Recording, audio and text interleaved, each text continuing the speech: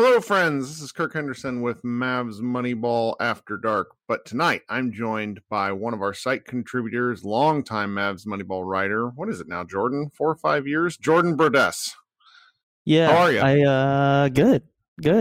I just brought this up recently, but I joined the spring right before the Dennis Smith Jr. draft, covering that draft. So it's been I guess 4 years now. Oh yeah, because Something that like was that. when we had all the really fun I just basically started cutting and pasting you and Ian's arguments into articles. And it Yes. was like, this is great. We don't even have to Yeah. do anything.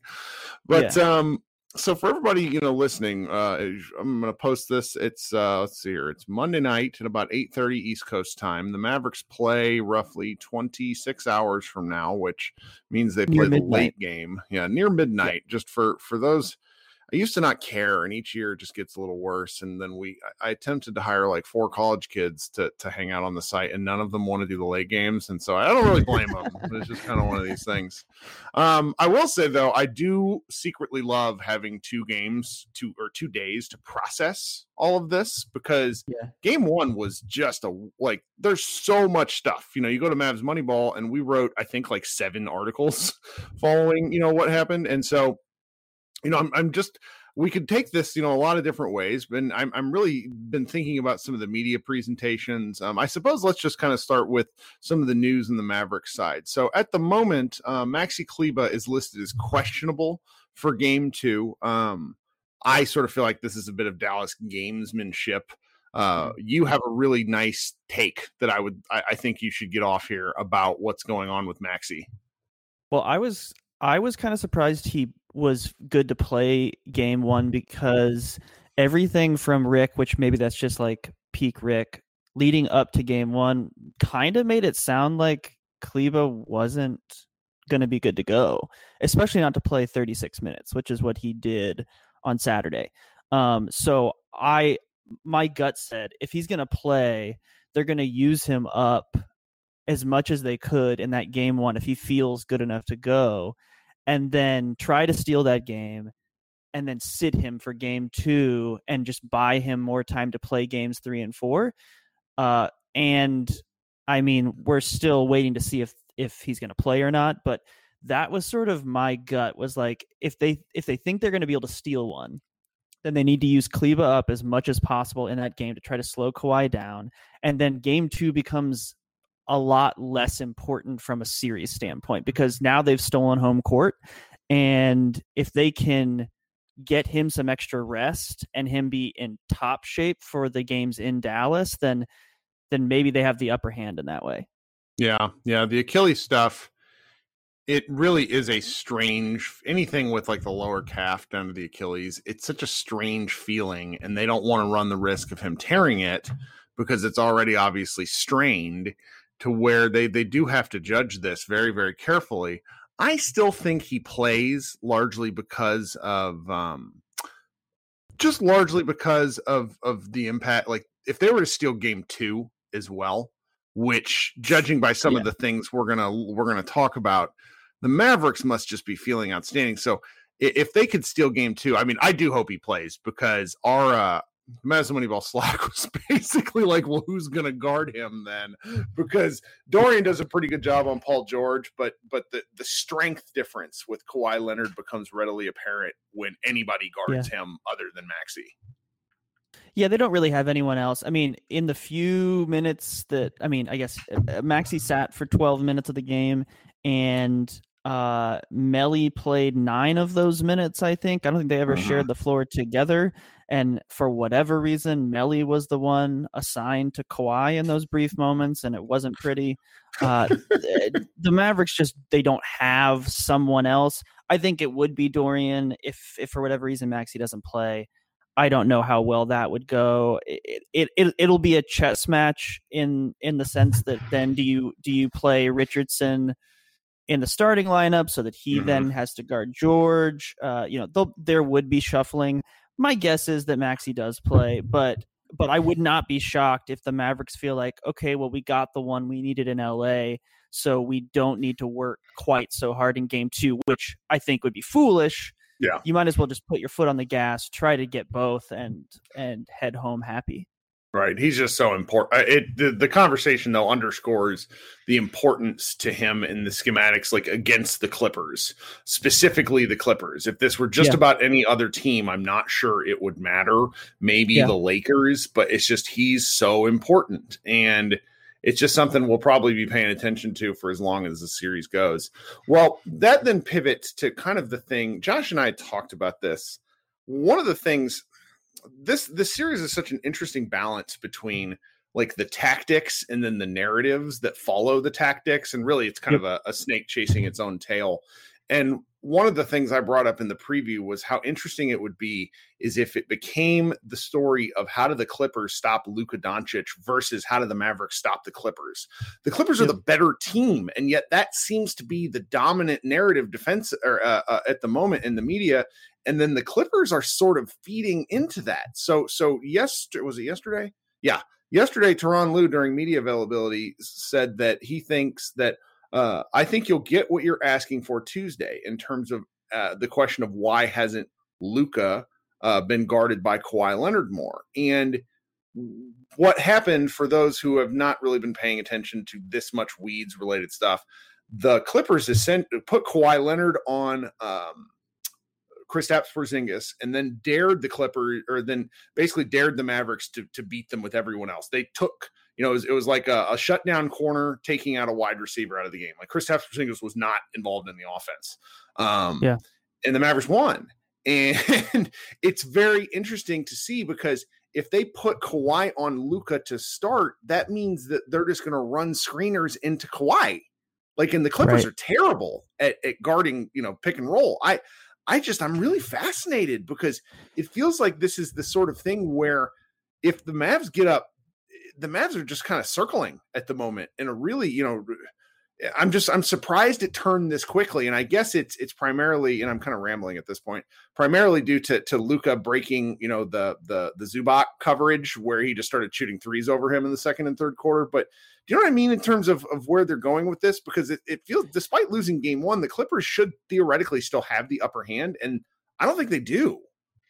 Well, I think you're right in that if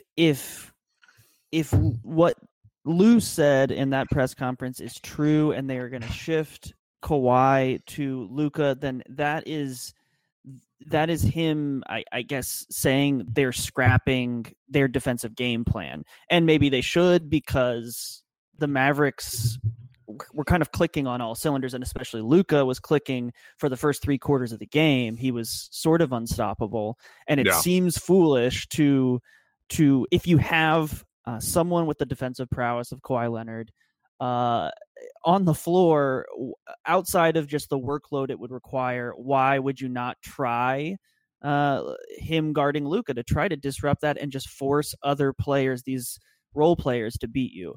But that is scrapping what their defensive set would be, because if you're going to put Kawhi on Luka, then you're not switching. You're saying Kawhi's going to fight through the screens. Kawhi's going to stay with him. And that's absolutely opposite of what they have done up to this point against the Mavericks or otherwise. So I don't know. I wonder if some of that is just the Clippers with their own gamesmanship to try to see if Rick and the Mavericks game plan for that, and then they throw them a different curveball. But I don't know that I would have known going into game 2 before the series began if what we were going to be waiting on is what the Clippers were going to do to adjust and not the Mavericks. So it seems to be an odd place to be in, because in a lot of ways, the Mavericks, I don't know that they need to make an adjustment at this point. It's kind of a waiting game to see, like, okay, what are the Clippers going to do to try to stop this?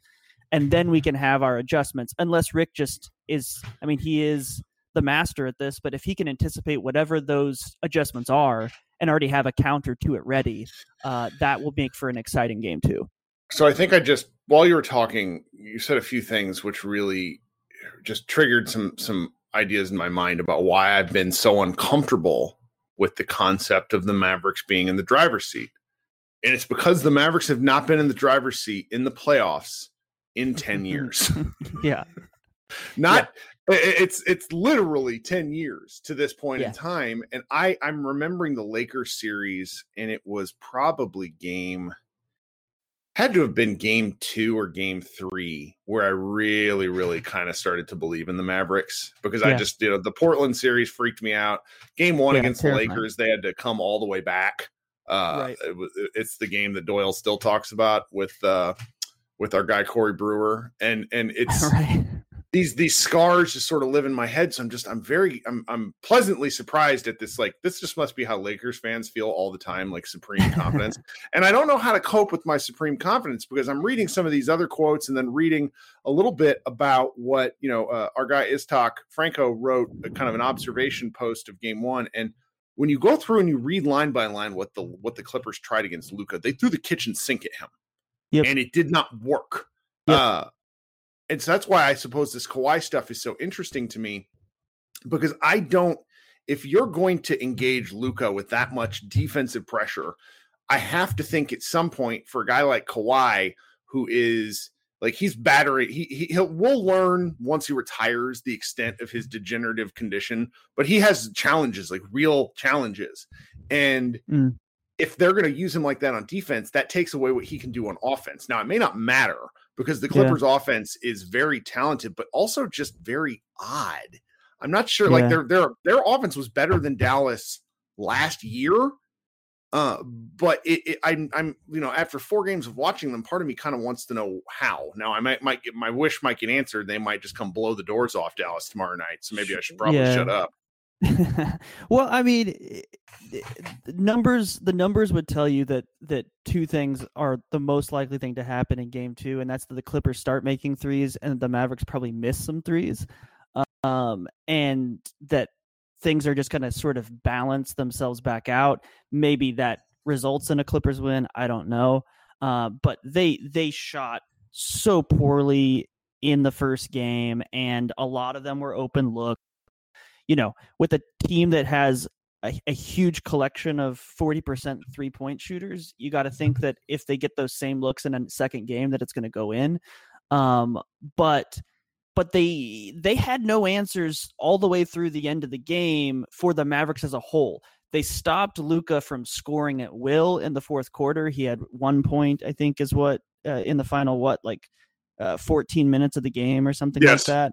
Yeah, it was rough. But he turned into, a distributing machine, and every open look was being comfortably hit by the rest of the Mavericks. So I'm curious if maybe they throw a trap earlier in the game at Luka, maybe not the Kawhi stuff, but they say, let's try to trap Luka early in the game, and force other guys to find rhythm early in the game, rather than allowing Luka to operate at the beginning of the game, which is what happened in game 1. And then everyone else was getting comfortable looks because Luka was dominating. Yeah. So what happens if we use that trap that we used in the fourth quarter in the first quarter? But I mean, if you see that to me smells an awful lot like desperation on the Clippers end, because they just don't. They didn't walk away, I think, with answers from game 1 of like, okay, if we do more of this in game 2, this is how we slow the Mavericks offense down. Maybe it's just as simple as we've got to wait for them to start missing shots. Well, and they did all the trapping stuff with Kristaps Porzingis in a pit of quicksand, where when he did get the ball, he did not want it, particularly far out by that point in the game. And so I think I think it was really important for Porzingis to finish that game. He got the roll dunk where they just hadn't been rolling all game, and so he was wide open. And then he got the dunk from Dorian Finney-Smith after Luka broke kind of the pseudo press trap, whatever it was, and that really sealed the game. And so there's an argument to be made for a player like him who seems to really rely on rhythm and feel. If he comes into this game feeling a little bit better. When Kristaps has a game, it is lights out for the other team.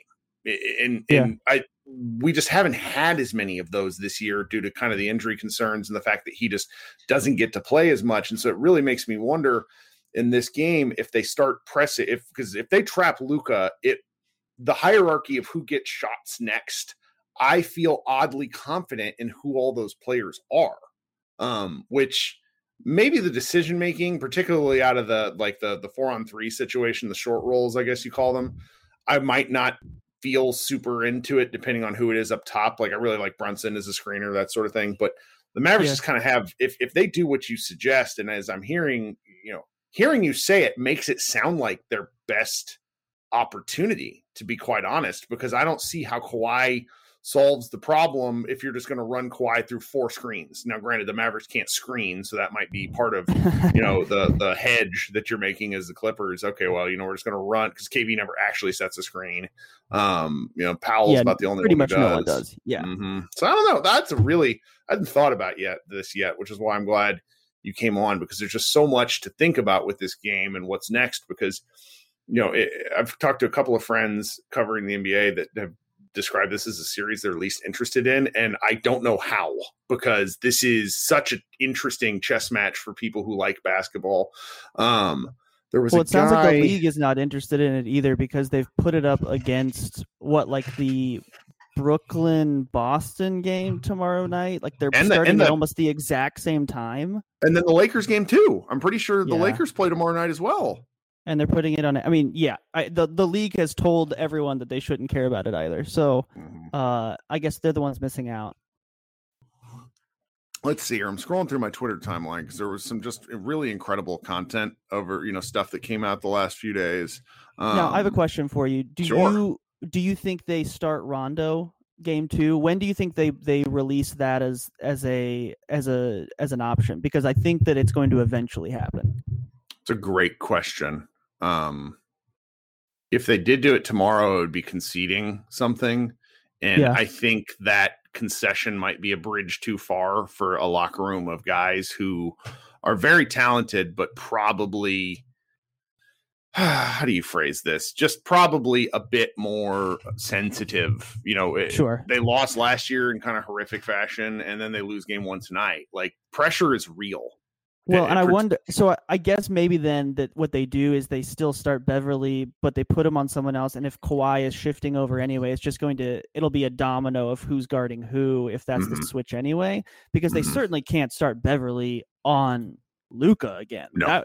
That's a nightmare. Nope. And Rondo seems to be the only one who was playing both ends of the floor in any sort of impactful way from the point guard position. Yep. And I was looking for something in particular. I found it. At Joe Hulbert NBA tweeted out this 2-minute breakdown. He writes for MFFLs. Really smart guy. I think he's English, and he has a 2-minute breakdown of some of the stuff that Carlisle did in game 1, particularly just one out of timeout or after timeout play. Oh yeah. And this is where I get that the weeds of basketball is not for everyone, but when you're watching players that are this smart and meaning Kawhi, Luka, Paul George, Jalen Brunson, there's just an aspect of it that I find supremely interesting. And if I were kind of a casual, if I didn't know more about basketball, this is the sort of stuff that would, at least for me, I'd say, oh, I see what's happening here. Because this is a series where you don't want to watch the ball at all times. You want to watch what's happening elsewhere. And both of these teams are so physical and smart. And frankly, just watching Luka go up against Kawhi and Paul George is just so interesting, because the theory in my brain at the moment, as I'm really riding high on this victory, is if the Mavericks get through the Clippers, I don't see what stops them from making the finals. I know it's too early to say that, but it's just the defensive challenge posed by the Clippers is kind of unmatched in the Western Conference, because the Lakers can't seem to get out of their own way. Yeah, I mean, I know Josh says it a lot, but like the Clippers are like the roster is designed to stop a team like the Mavericks. Yep. Offensively, I mean, they are designed to stop Luka, to slow down a perimeter attack like the Mavericks have. And so if the Mavericks can get past that, it seems like that might be the biggest hurdle. I mean, the way it's so crazy right now, I don't even know who they would be facing. I mean, that Memphis Utah game last night was that Memphis was team, wild. But like, yeah. Oh my gosh. I mean, the West is so unpredictable right now. It would be hard to say. But yes, I mean, the Mavericks are facing what should be the exact team that should shut them down in the first round. And this is, I mean, we haven't even really talked specifically about this, and I'm going to write about it this week, but they also have perhaps the greatest upper hand in most series in having Rick Carlisle on the bench, game planning and scheming and making these adjustments in real time that most teams just don't have it at their disposal. And like you're saying, that breakdown of the film there is exactly that he designs these plays and makes just minor adjustments where it's instead of using Porzingis, it's using Hardaway or Brunson in an action that just barely throws a team off, a defensive team off where they thought they were expecting one thing and they're getting another. And he's just a master at doing that. So whether it's the Clippers or another team, the Mavericks are always against nearly every team. There are a couple other coaches who are good at those kind of adjustments, but there really just isn't anyone like him when it comes to that, especially out of timeouts. When we've seen him, I still think of the Raymond Felton game against the Thunder. Like, we've seen him exploit the tiniest mismatch, even if it wasn't for the big picture good, because a lot of fans are like, he hasn't won a series in 10 years, and it's like, well, look at who's been on the team. Yeah. And even, to date, even look who's been on the team. I mean, we're all riding high right now because Willie Cauley-Stein hasn't screwed up in a while and Trey Burke hasn't played yet. But even still, this Mavericks team is not particularly deep. He's using 2-3 year 3 players in Brunson and Luka. He's playing a journeyman of sorts in Tim Hardaway, who has really, he's found himself in a really impressive way. He's working through, Porzingis being a guy who just must be like, I'm very mean about Porzingis, but the guy is working through both physical and mental challenges that are difficult to navigate regardless of what's going on, playoffs or otherwise. And then you got, guys like Maxey and Dorian Finney-Smith who are undrafted and they're maximizing their talent. Like, this team is just really pulling things up in a way that I'm delighted to see.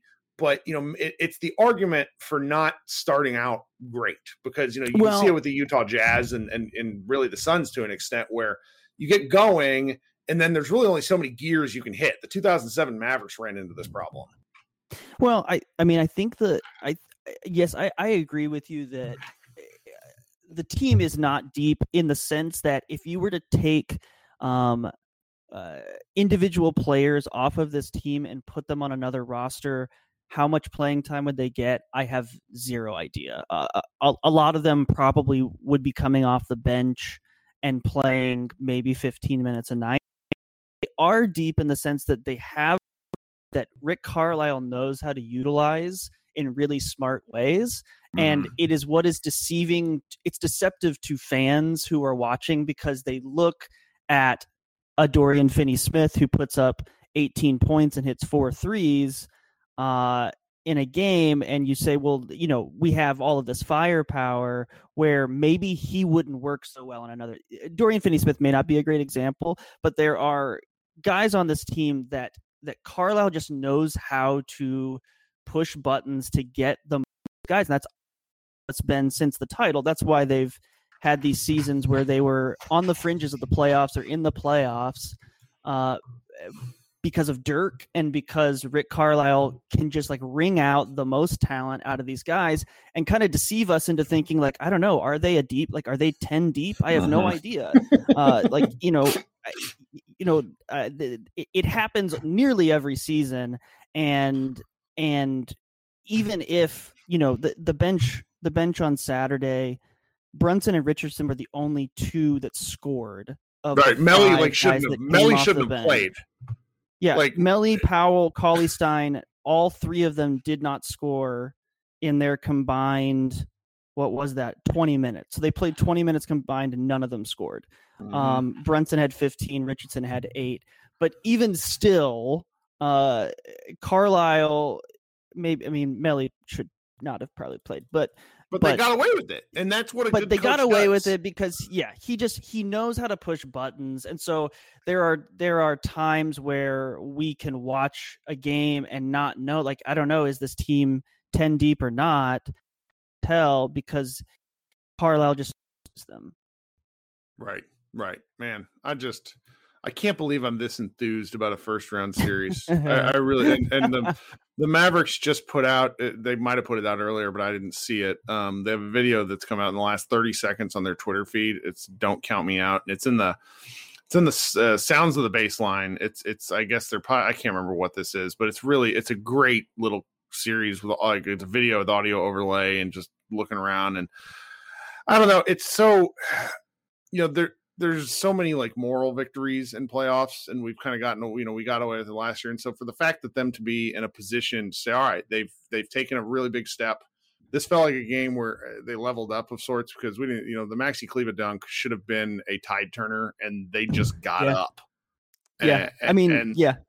It hasn't been talked about, I don't think, on the website or here at all, I know, but I don't know if someone wrote on the site or not. But the Mavericks in the fourth quarter, they lost the lead at least once or twice. Yep. And it never looked desperate. There never seemed to be the panic that you would normally see in late game situations. I know that Nick Angstadt, I saw him tweet something earlier today about that it was a tie game with 3 minutes left. And the Mavericks of last year, even sometimes in this season, in those situations, there would have just been a freezing up, and there was a different kind of confidence. And it's probably because the role players were hitting big time shots. Brunson, Finney-Smith, Hardaway, they were all hitting big shots in big moments, and that does a lot to ease anxiety. But there was just a different composure than we have seen before, and it's that actually that has me more excited about the series than anything else, because it didn't just feel like the Clippers didn't show up because they looked sleepy at the beginning, but it wasn't like they just didn't show up and the Mavericks were prepared and hitting shots. Mm-hmm. The Clippers came back and should have taken control of that game, and the Mavericks, they fought back. They had some key plays on both ends of the floor, and they kept big in big moments, and that's where the big step was for me, is how composed they were, and has me more confident that they can repeat that. I expect probably the Clippers are going to win game 2. I don't know that it's going to be like a blowout or anything like that. But just the nature of how these series usually work, sure, that's usually how it is. But it was pretty encouraging to me that they could answer after a gigantic play like that dunk, or Paul George started hitting shots in the second half, and rather than coughing the ball up or taking bad shots in bad moments, or just missing good shots, wide open shots, that you just didn't see much of that in the fourth quarter, and that's a huge improvement for the Mavericks. Well, this has been exactly what I wanted. I wanted to just talk a little shop, and I feel, getting it out of my system, I actually feel a little more calm. We write about this all day, back and forth in Mavs Moneyball Slack, but sometimes it's easier to kind of talk out these feelings. You wrote a really nice piece before game 1 about how Tim Hardaway needed to have a big game. If people haven't seen it, they should go seek it out. It's still on page 1 on the website. We've been putting out a ton of content these days, though, which is nice. People are excited to read about their Mavs. Do you have anything else before you want to get out of here? I don't think so. All right, good. We did the damn thing. This has been Kirk and Jordan with Mavs Moneyball After Dark. As always, if you could please subscribe, share, tell your friends, leave a review. The previous 2 podcasts, the post-game podcast and then the locker room that I did following the game later on that evening, were 2 of our most recorded or downloaded episodes of the year. And that's because of people like you who actually take the time to go seek it out and listen. It makes me really happy to know that the stuff we do here, people enjoy it. So I'd appreciate it if you would do those things. This has been Kirk and Jordan, and hopefully I will try to have Jordan on more. A quick shout out to your parents. Is that right? Did they just find out that you have a podcast? Oh God. Yep. Hi, Kirk's parents. 30-minute interview trying to get my dad to use the podcast. It was great. It's great. All right, guys. We'll see you after the game late Tuesday night. Talk to you soon.